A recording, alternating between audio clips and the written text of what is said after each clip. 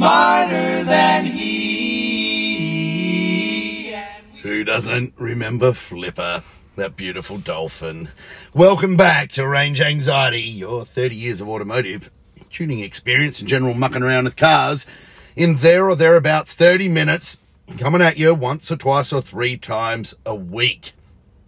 And what a great intro that was.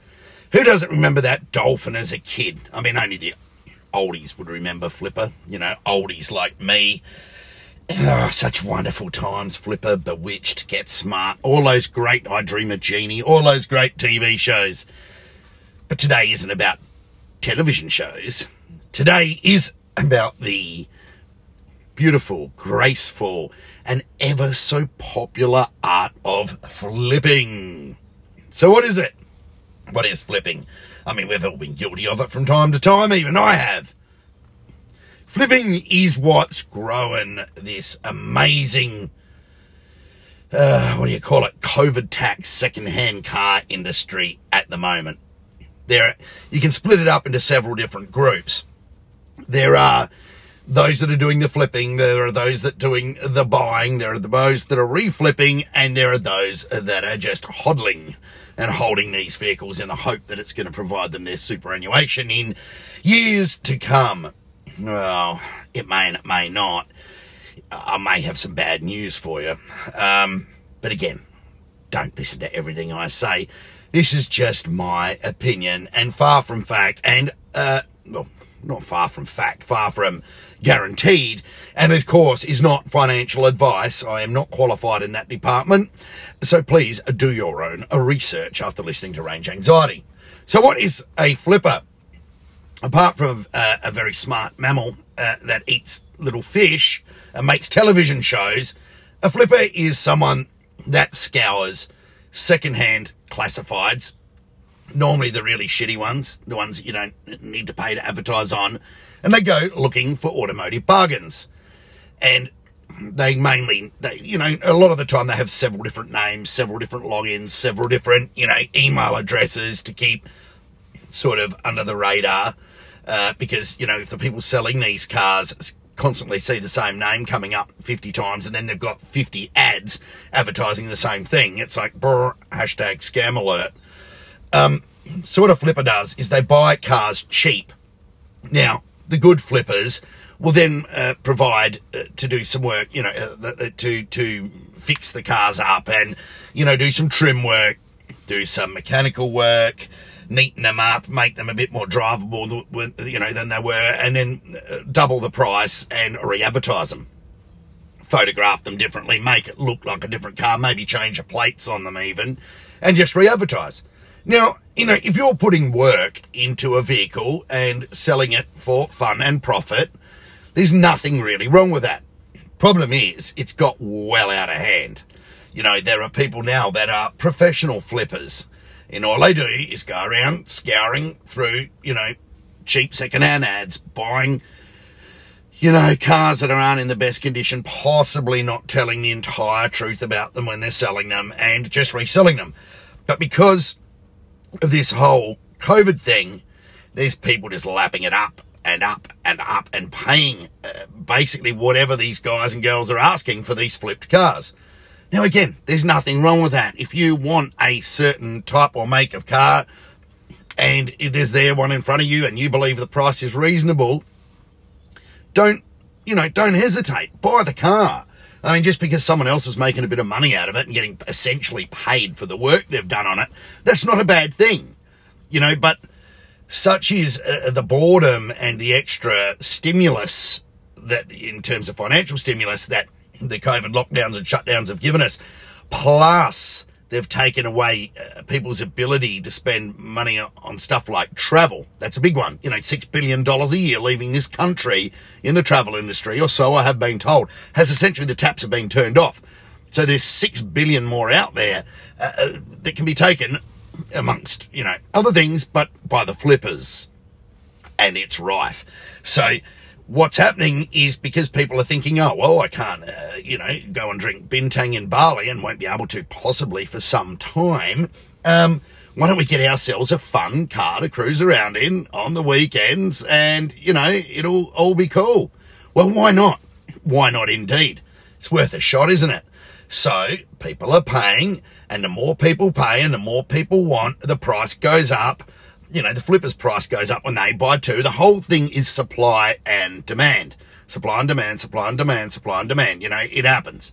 So the prices go up and up and up. And this is what we've seen happening.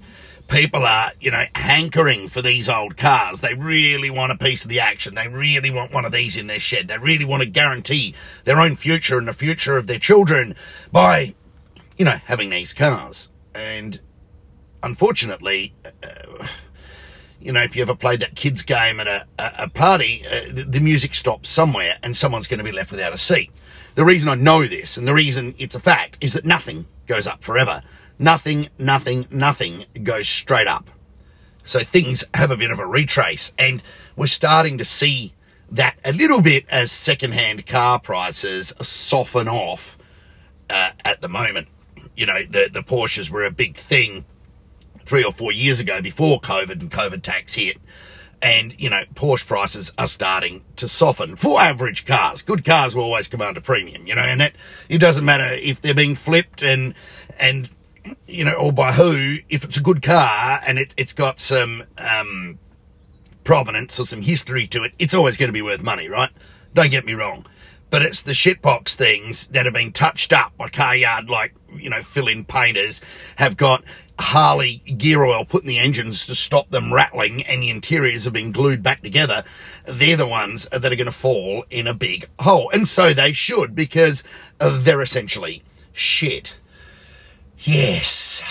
Now, it's not so much just the quality of these cars that are being flipped out there. I mean, eventually we're going to run out of 50-year-old men that wear fitted white T-shirts that are way too tight for them with no hair, that are buying this stuff, buying this junk, and, you know, putting their first XYZ brand in the shed. But there's some other big influences that are going to change us too. At the moment, the flipper gets to live a wonderful life. As far as the government's concerned, is because there's no tax on buying and selling cars. Everything else you can do, whether it's buying or selling Bitcoin or buying and selling anything or anything through a business, you pay tax on it. And if it's an asset and you sell it, you pay capital gains tax. However, vehicles are excluded from this, right? Well, in Australia, I don't know what your laws are if you're listening to me in America, but in Australia, you don't have to pay tax on a second-hand vehicle or any vehicle when you sell it. Of course, it's second-hand because you're selling it, right? But here's a crazy thing. If you've got a boat and you sell it and you make a profit, you pay capital gains tax. I don't know why that is, because I don't know anyone that's ever sold a boat and made a profit. You know, what is it? You know, if it floats, you know, you're going to lose sort of thing. There was a little bit more to that statement I just made, but it's a teeny bit sexist. And range anxiety is all about gender equality. Men and women, when it comes to cars, can be equally as stupid as each other. There you go. You heard it from me here first. So if the government decides that there's way too much money being made out of this stuff, like they did with crypto here a couple of years ago, there will be taxes involved in selling cars. And if that happens, or should I say when that happens, because let's face it, governments at the moment have got massive stimulus debts to pay back, you know, and they've got to get money back in the coffers somehow, and it's you and I that will be paying for it, and they're looking for any way they can. So I would predict in the next 12 to 18 months that there will be some sort of tax put on profits made on second-hand cars. It'll be a little bit tricky for the governments. They're going to have to change the way cars are bought and sold second-hand, because a lot of the time they cannot even be registered in the flipper's name and go straight from one owner to the next, even though the flipper's held them for 3 to 6 months. So they're going to have to change the way paperwork's done at point of sale. But, you know, with the millions and millions and millions that are on offer for the government coffers, or maybe even billions, I would suggest that these things will be put into place very quickly and very effectively. Again, you heard it here first. Should that happen, the price of second-hand cars will plummet. Absolutely, because no one wants to get into the flipping game when they've got to pay tax on it, and they might as well just go back to work, you know, and just do their regular job and make their regular income. So that's one thing that can happen to this second-hand car bubble at the moment. I mean, we might run out of old people that want to look like James Dean driving around an old Porsche. Eventually that will happen. The market will dry up. And, all of the newbies that come along, if they're going to, have substantial hits, because often flippers sell to flippers sell to flippers. There's a multi-level flip. And the guy that obviously makes the most money is the one that gets the car out of the bin, the tip turkey as we call them, in the first place. The bin chickens normally make the most money out of it. And it's fine. Like I said, it's good. It's legal. People do it all the time, all around the world. But once there's tax involved, that's going to change everything. What I think is also going to change everything quite significantly, and again, it's got to do with COVID, is vaccination. People are going, huh? I'm not having the jab, whatever. Who cares if you have the jab or not? Fact is, there are companies, well, they are like a company after Brexit. There are countries like the UK now that are now accepting international flights in from the US or, wherever, other parts of the EU. They're open for business because they've got their 70% vaccination rate. So people in these other countries aren't locked at home anymore and have other things they can actually spend their money on other than sitting there looking for cars out of the bin. So I think the smart flipper or the smart buyer, more to the point, if you're looking for a car for yourself, will have a look at what's happening over the next couple of months to used car prices, flipper style cars, classics, collectible classics, things with patina. That means rust, by the way, and flaky paint and a shitty interior and a dash cluster that doesn't work. Patina. Have a look at what happens to used car prices in the UK once people have got other things to spend their money on and can travel again. I'm betting that we've already peaked and things are going to start to take a stagnating consolidation period or downward turn. Now, UK is just the beginning. Other countries are going to be open for business as well. A whole of it, like France and the US is going to open, and eventually, Australia will open back up. I mean, we can't keep doing this forever. Eventually, we're going to have to reach that certain vaccination point where we are open for business. And once we're open for business and there are many other things to spend that hard-earned or saved stimulus that we've all had, there aren't going to be as many flipped cars. Add to that a tax. When you do flip them, or when you buy a flipped car, there's capital gains involved. All of a sudden, they don't become a very good investment. And unfortunately, that's what people are buying a lot of these cars for, is as an investment. My kids will never have to work if I buy this, ABC brand car and put it in the shed. Well, you could be well bloody wrong, and you could be left with a rusty pile of shit that needs constant upkeep, moving around, not flat spot the tyres, battery charging, wiping up oil off the floor. It happens. I've owned a few cars in my time, and, you sit on them for a while, they eventually become a big pain in the arse. Yep, again, you heard it here first.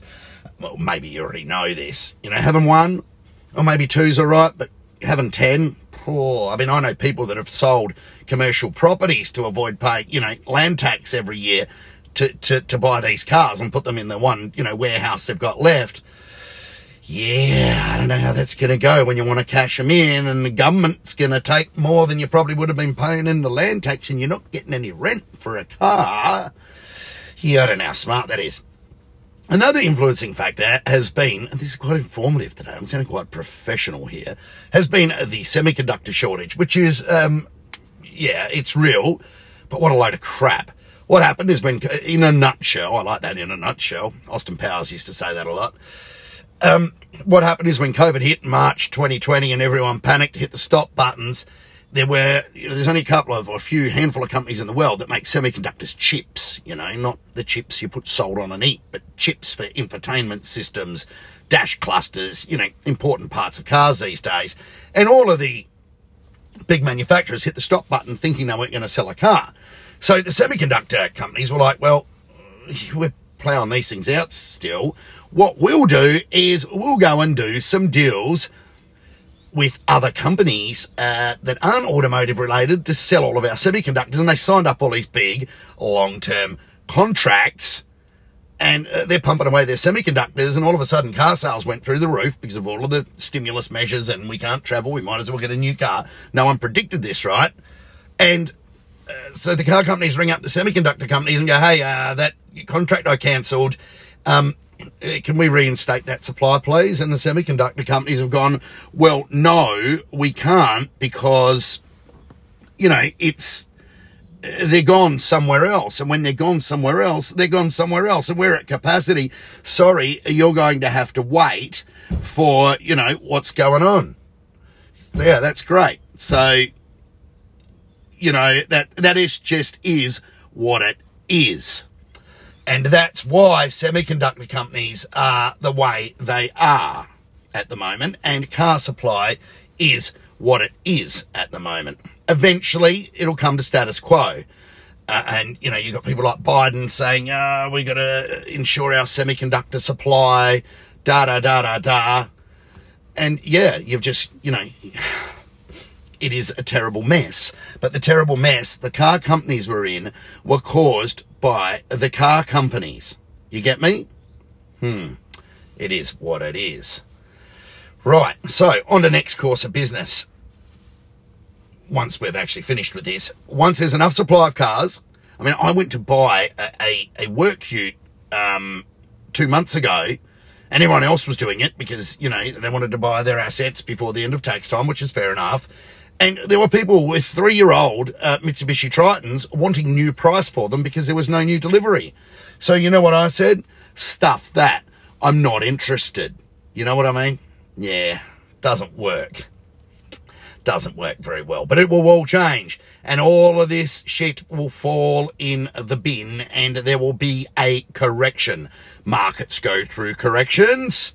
Cars go through corrections because cars are now officially a market. You get me? Right. Now you're listening. So yeah, be careful before you rush out and spend your life savings on this car that's going to make you a fortune in the long run. Don't buy cars because you're going to make money off them long term out of a flipper. Buy cars because you want them and you enjoy driving them. I think that's the smartest thing to do right now.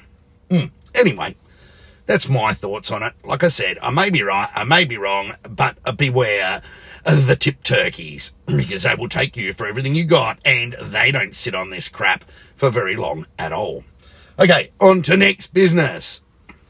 A guy we know that runs, you know, it's never an epicast by me without talking about Tesla for a little bit. A guy we know that runs, we don't know him well, but we know of him, that runs the Tesla Plaid channel on YouTube. He's done over 1,000 passes in his Model S Raven. 1,000 passes. Okay? Yeah, big. He has just picked up his Plaid. Now, this guy's a good drag racer. He was capable of pretty much beating, you know, anything by knowing how to stage correctly, even though the Raven didn't have a lot of top end and he was trapping, I think he's, you know, a mid to high 120s. He was beating 140 mile an hour cars. He knew how to stage, he knew how to launch properly, he knew how to, he just knew how to drag race. And those of you that can drag race and do know how to drag race will know what I mean. You either know how to do it or you don't, right? So, you know, it is what it is. So, he's now got a Plaid, and I've seen him take it to the track now. Now, we took it out there first night, and like you do, you know, when you got a car, he drove it straight from the dealership, 2 hours in, like all of these crazy Plaid guys do. He drove it straight from the dealership, straight to the track, and started racing. I think he charged it up, you know, near 100%, and did like 40 passes in his first night. And no, it didn't blow up. And yeah, like he played around with various modes and didn't use drag strip mode all of the time. I think he got a 9.3 or something. He took some passengers for a ride, and he did all of that, you know, cool stuff that people with a brand new car do. He wasn't taking it super serious though, but he was knocked out by the actual top end that this thing was delivering. You know, like he was doing essentially he was doing near on at half track at the 8th mile, the trap speed that his Model S Raven was doing at the quarter mile. So, you know, he was trapping in 121 or 122 or something, and, you know, the Raven was only trapping about 127 at the end. A few things we picked up from looking at it is that across the 60 foot, the Plaid in standard form seems to be no quicker than the Raven. all comes down to torque management and traction control. There's only so you can only move so much weight so fast on so much tyre with so much power, and this is exactly what's going on there, right? Yeah, it's physics. We love physics. Physics is the rule. Everything else is just a suggestion. Quote E. Musk. He's dead right too. But as soon as you pass that 60 foot, wow, it just goes mental, and off into the distance goes the Plaid. So you can see that all of the time in this car, because there's going to be no specific power-ups right now, all of the time in that car is going to come from maybe the first 100 feet as the car ramps the power in, or the first 60 feet or 80 feet or whatever it is. So it's going to be off the plate and onwards is where everything comes from. And interestingly enough, the Tesla Plaid channel had a set of lightweight rims with Nitos. Yeah, ready to go on the back of the car. And so we could see what it actually did down the quarter mile with full traction. Now I'm tipping he didn't do it. I don't know why it didn't happen, but the wheels and tyres were there, but they weren't put on the car that night. Now, being a savvy drag racer, I'm tipping that what happened, I'm the savvy drag racer, the owner of the Plaids, the savvy drag racer. I'm tipping what happened is he looked at the track and he looked at his state of charge and he looked at all of the other variables, because he goes to this track a lot, and thought, I'm not going to get the very best out of this car in these conditions if I put on these drag radials right now.